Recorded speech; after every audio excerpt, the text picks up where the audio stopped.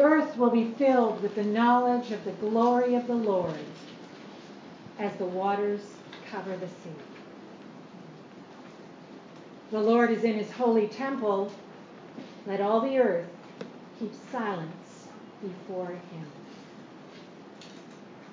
May the words of my mouth and the meditations of all of our hearts be acceptable in your sight, O Lord, our rock and our Redeemer. Amen. Can I invite Clara and Eleanor to come up to the front?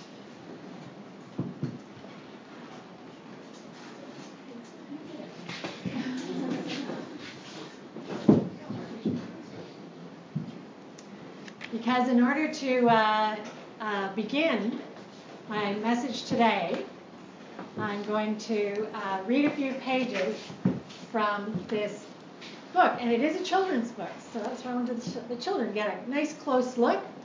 But I want you all to remember you're children of God. And this is for everyone. So children, I need your help this morning. You see, this morning we had rather a long reading from an Old Testament prophet named Habakkuk or Habakkuk, depending on how you say it. And when the adults heard it, they were all thinking, what was that all about? So I'm going to read you a few pages from this book, and it's going to help us all have a little background. Okay? So, first of all, children, did you know that even though in the Bible there are 66 books, they all work together to tell one great story? And this book tells that one story for children. It's called the Big Picture Story Bible. The great story is about God, the Creator, and the people that he made who rebelled against him. They became rebels. Do you know what a rebel is? No? Not sure? Well, if your dad were in my shoes telling this story, he might say that a rebel is someone with a hard heart. And the great story is about how God is recreating a new people from the rebels by giving them new hearts. Now you've heard about Abraham, right? Yeah. So, well, God began by making a great promise to Abraham, and it involved a place and a people and a blessing that would spread to all the families of the earth.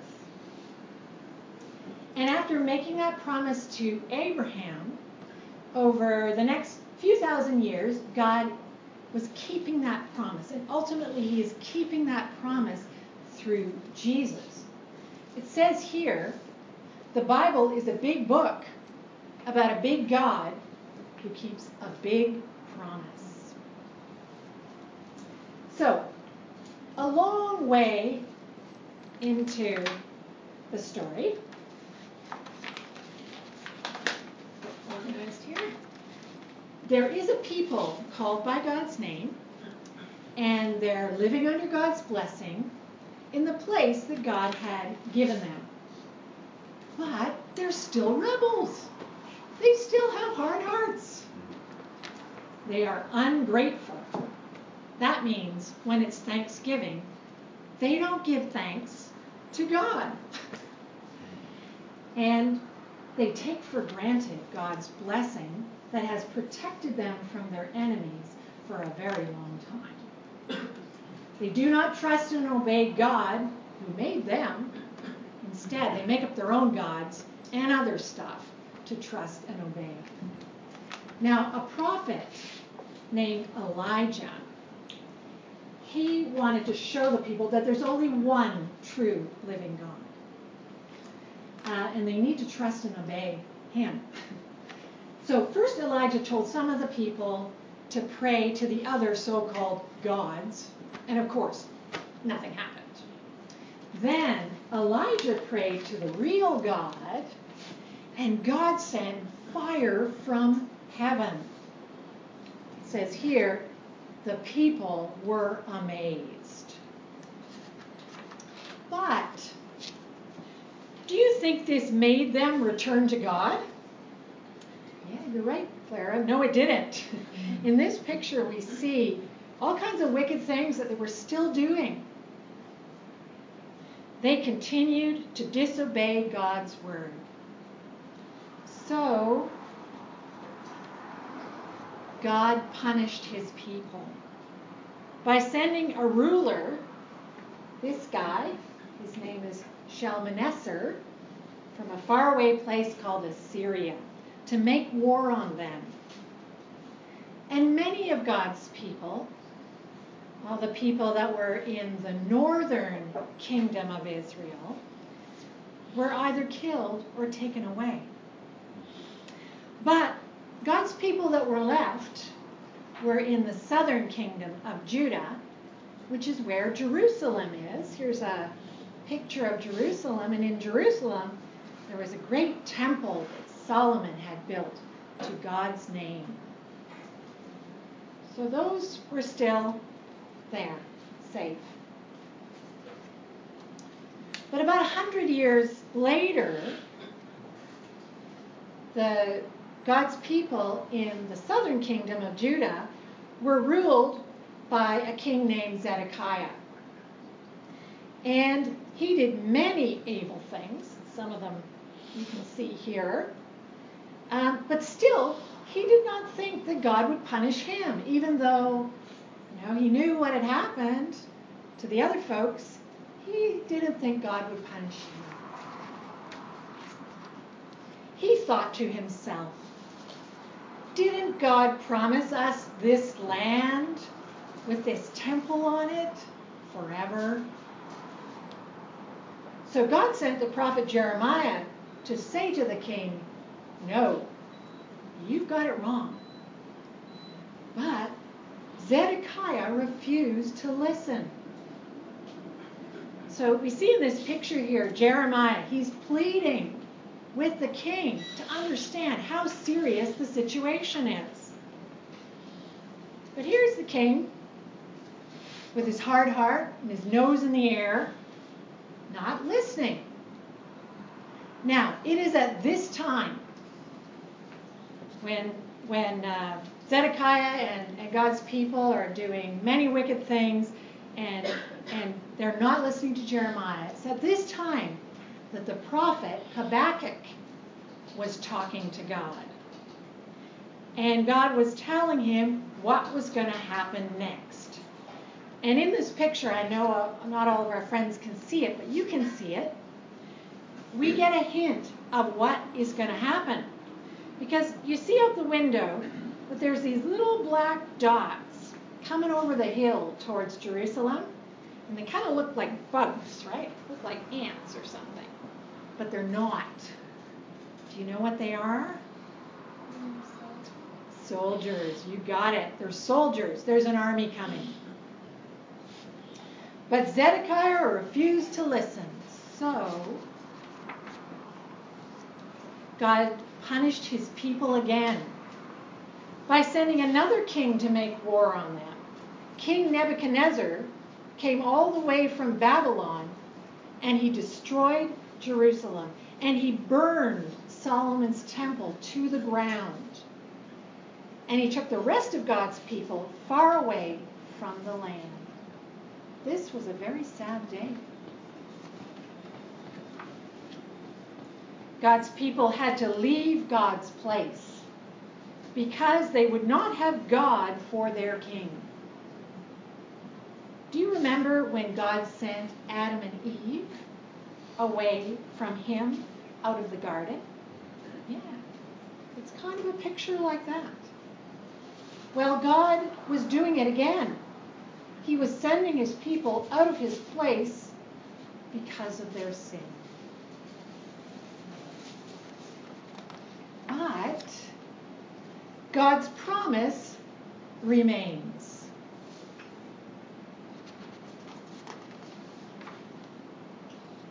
Even though God's people were far from home, God still spoke to them.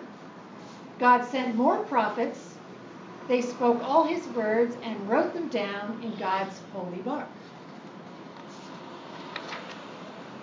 The prophet Ezekiel wrote that one day God would raise up the temple and give his people new hearts. You can look at the pictures later somewhere if you like. Isaiah reminded them that God's forever king would come from the family of King David. And there's Jeremiah again. He was hopeful too.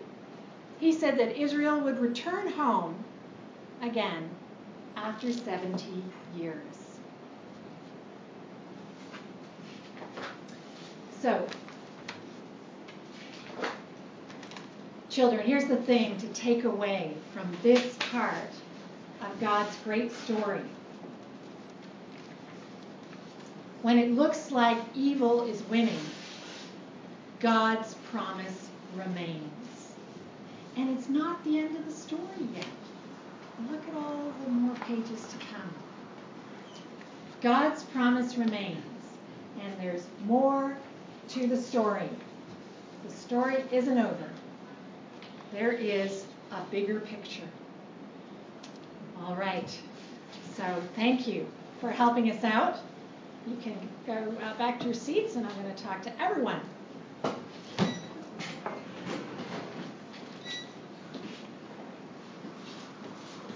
Please turn in your Bibles to Habakkuk chapter 2.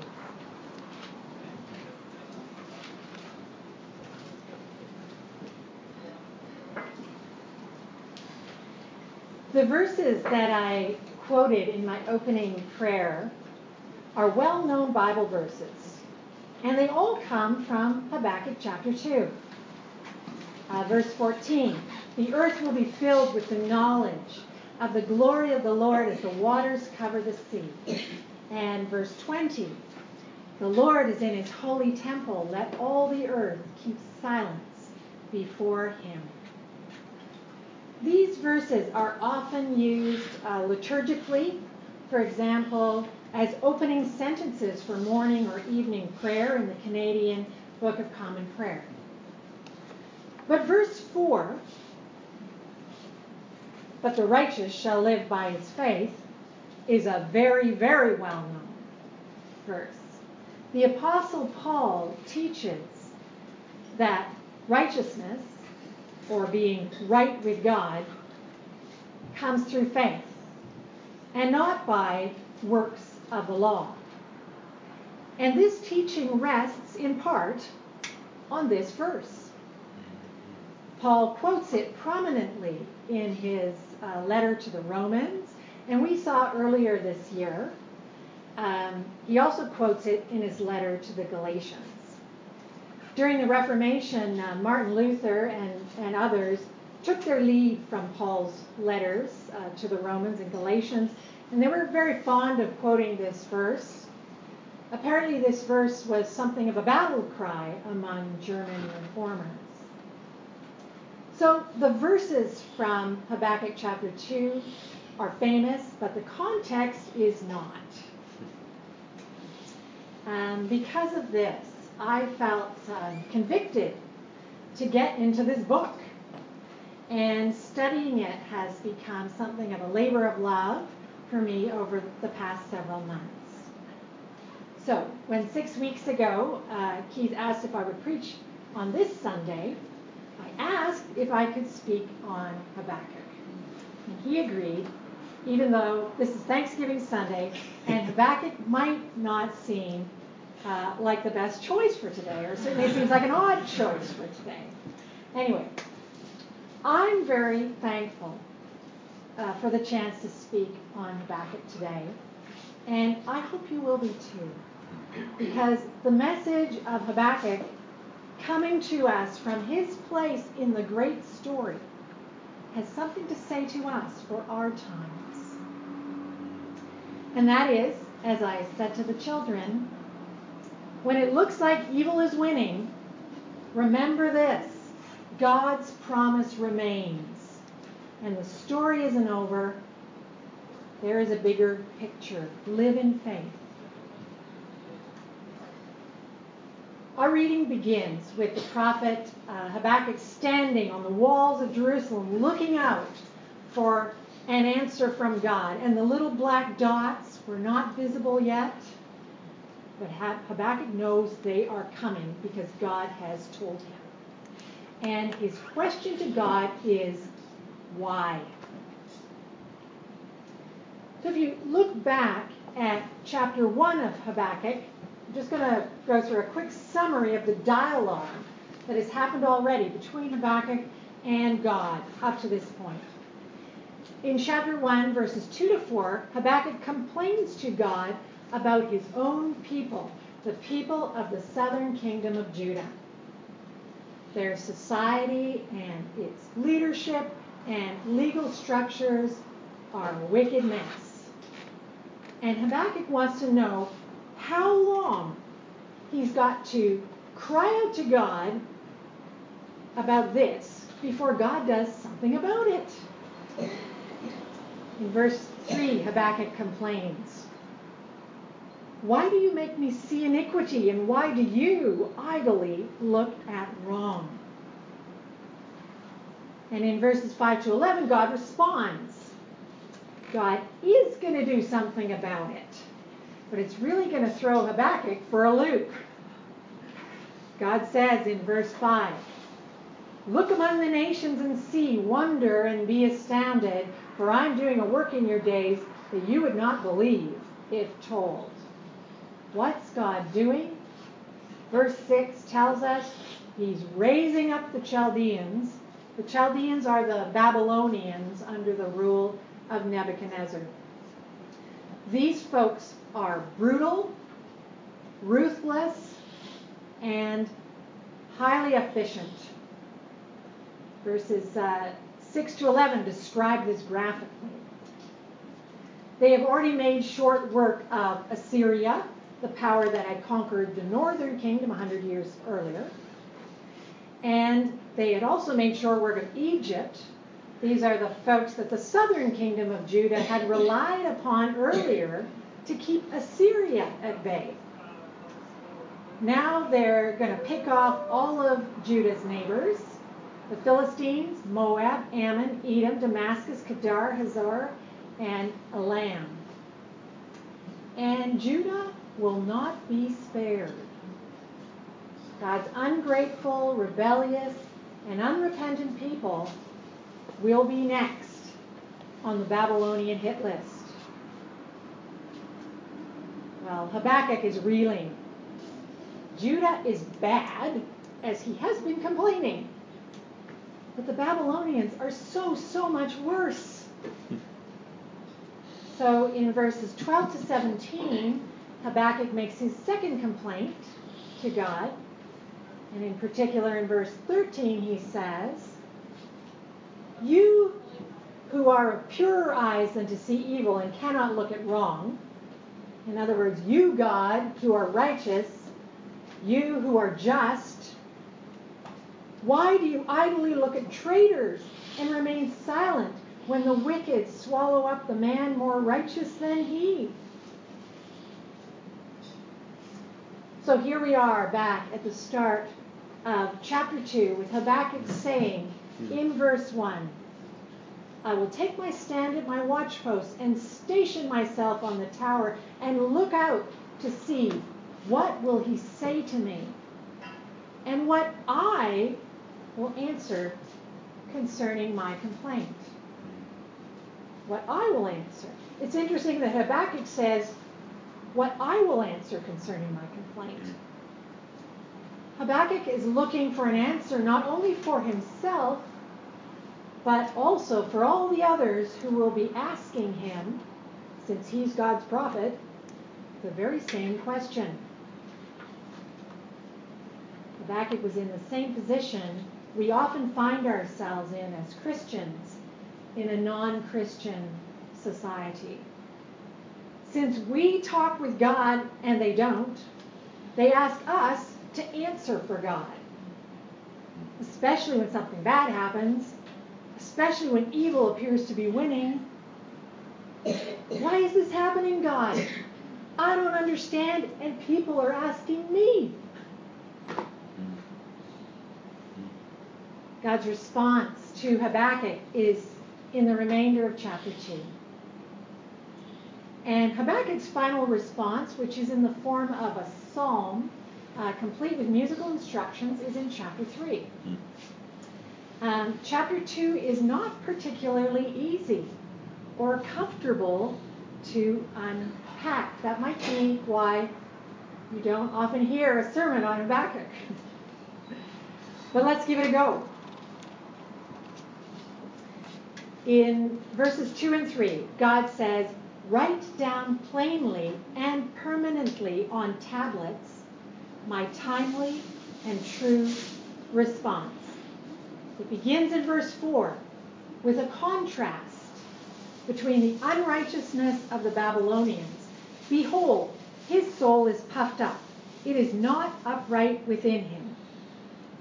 Between this unrighteousness of the Babylonians and the righteousness that God calls Habakkuk and his listeners to.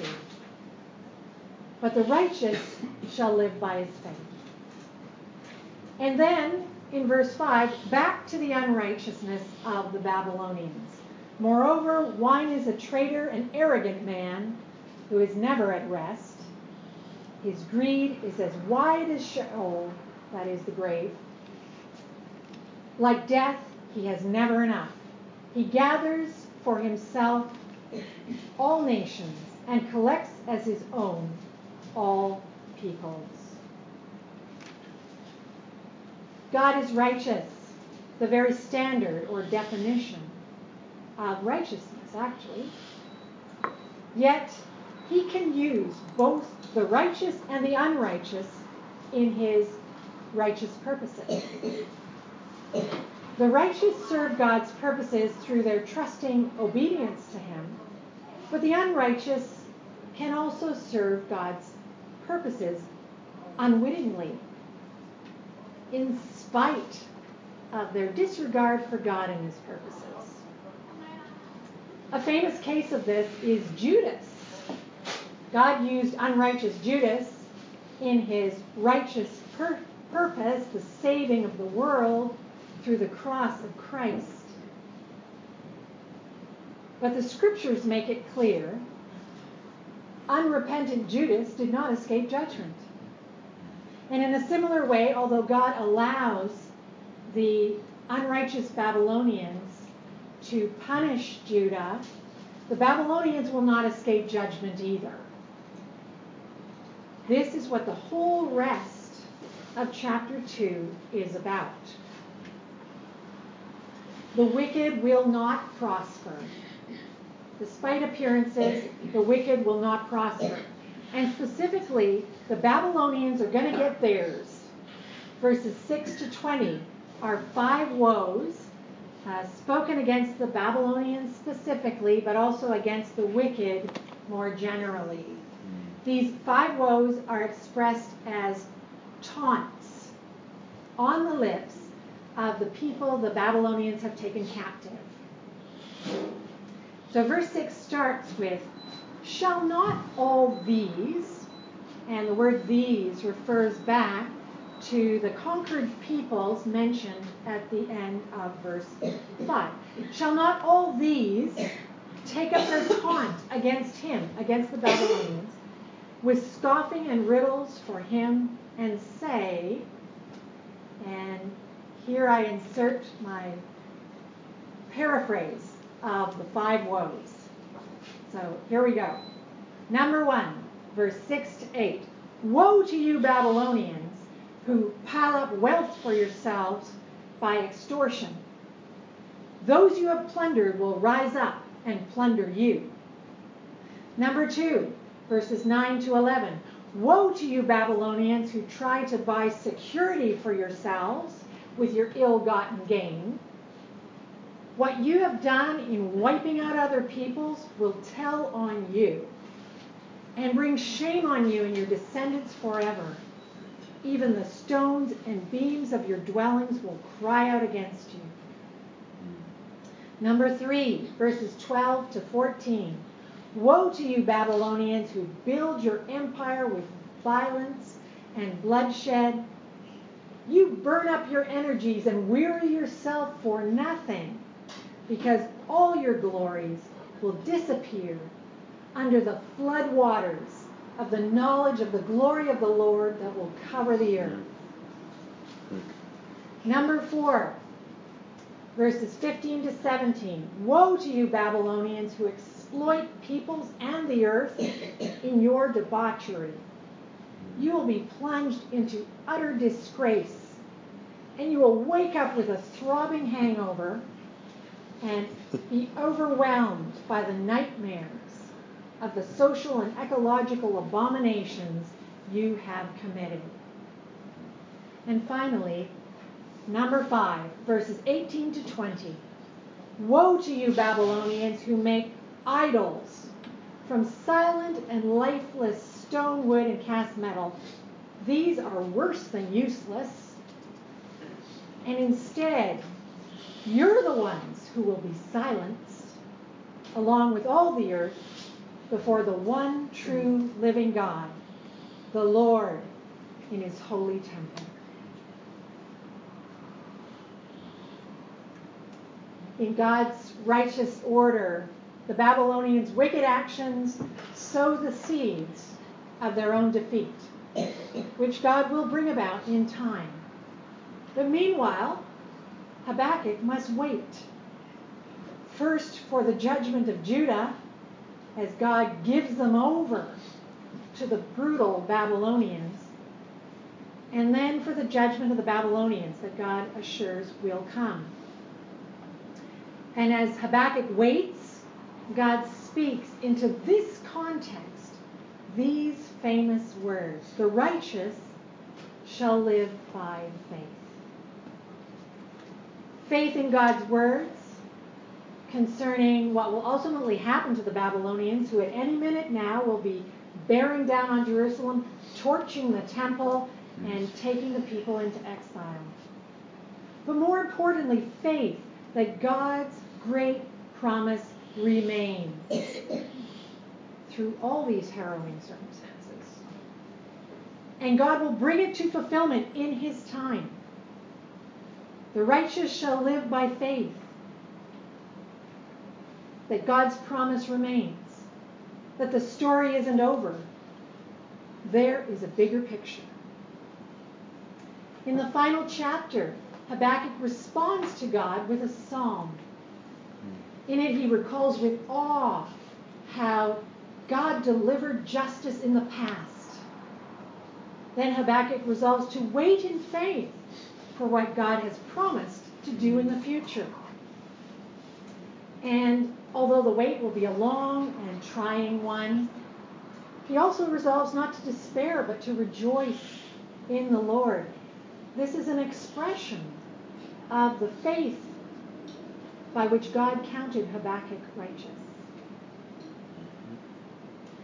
Now, the book of Jeremiah records that God did, in fact, judge the Babylonians as he promised. Actually, Stephen and Huasu and I read it for evening prayer earlier this week. And there it is, all very much paralleling all those woes. So God did, in fact, judge the Babylonians as he promised Habakkuk he would do. But of course, that was not the end of evil. I wish it was. Any particular wicked person or regime or system does not last, but another always seems to replace it. Therefore, the much more important than God's promise to judge the wicked is his great promise that goes to the root cause of wickedness. And that root cause is the hard hearts of us rebellious human beings.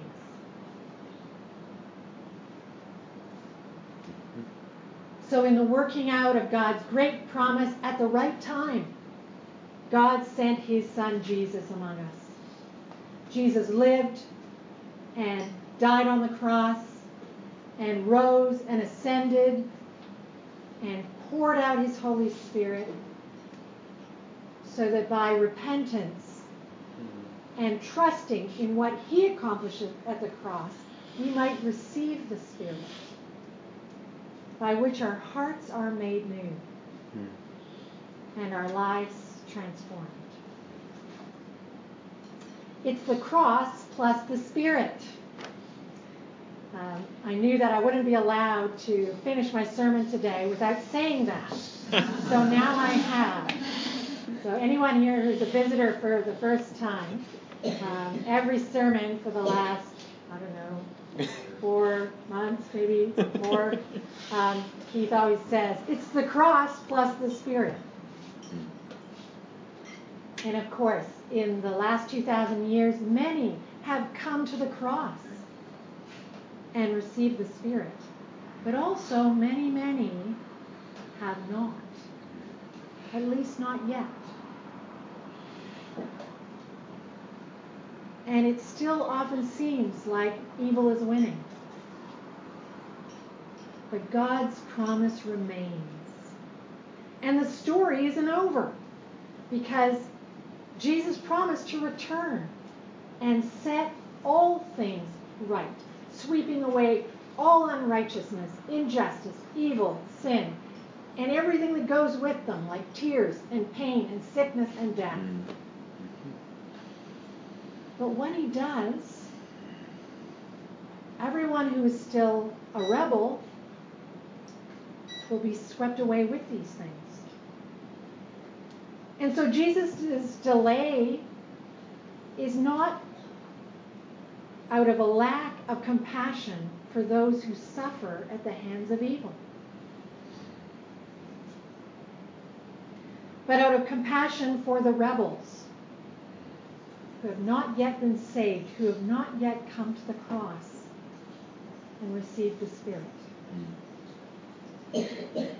The Bible says the following about Jesus' promise to come back and to set all things right. The Lord is not slow to fulfill his promise, as some count slowness, but is patient toward you, not wishing that any should perish, but that all should reach repentance. I just want to conclude briefly by saying that if you are troubled or have been stirred up by anything that I've said today and would like to pray or talk about it, I'm going to hang around at the front after the service for a while. Please come and talk to me or to any of the other pastors. And now let us bless the Lord. Let us give thanks to the Lord, for his steadfast love endures forever. Amen.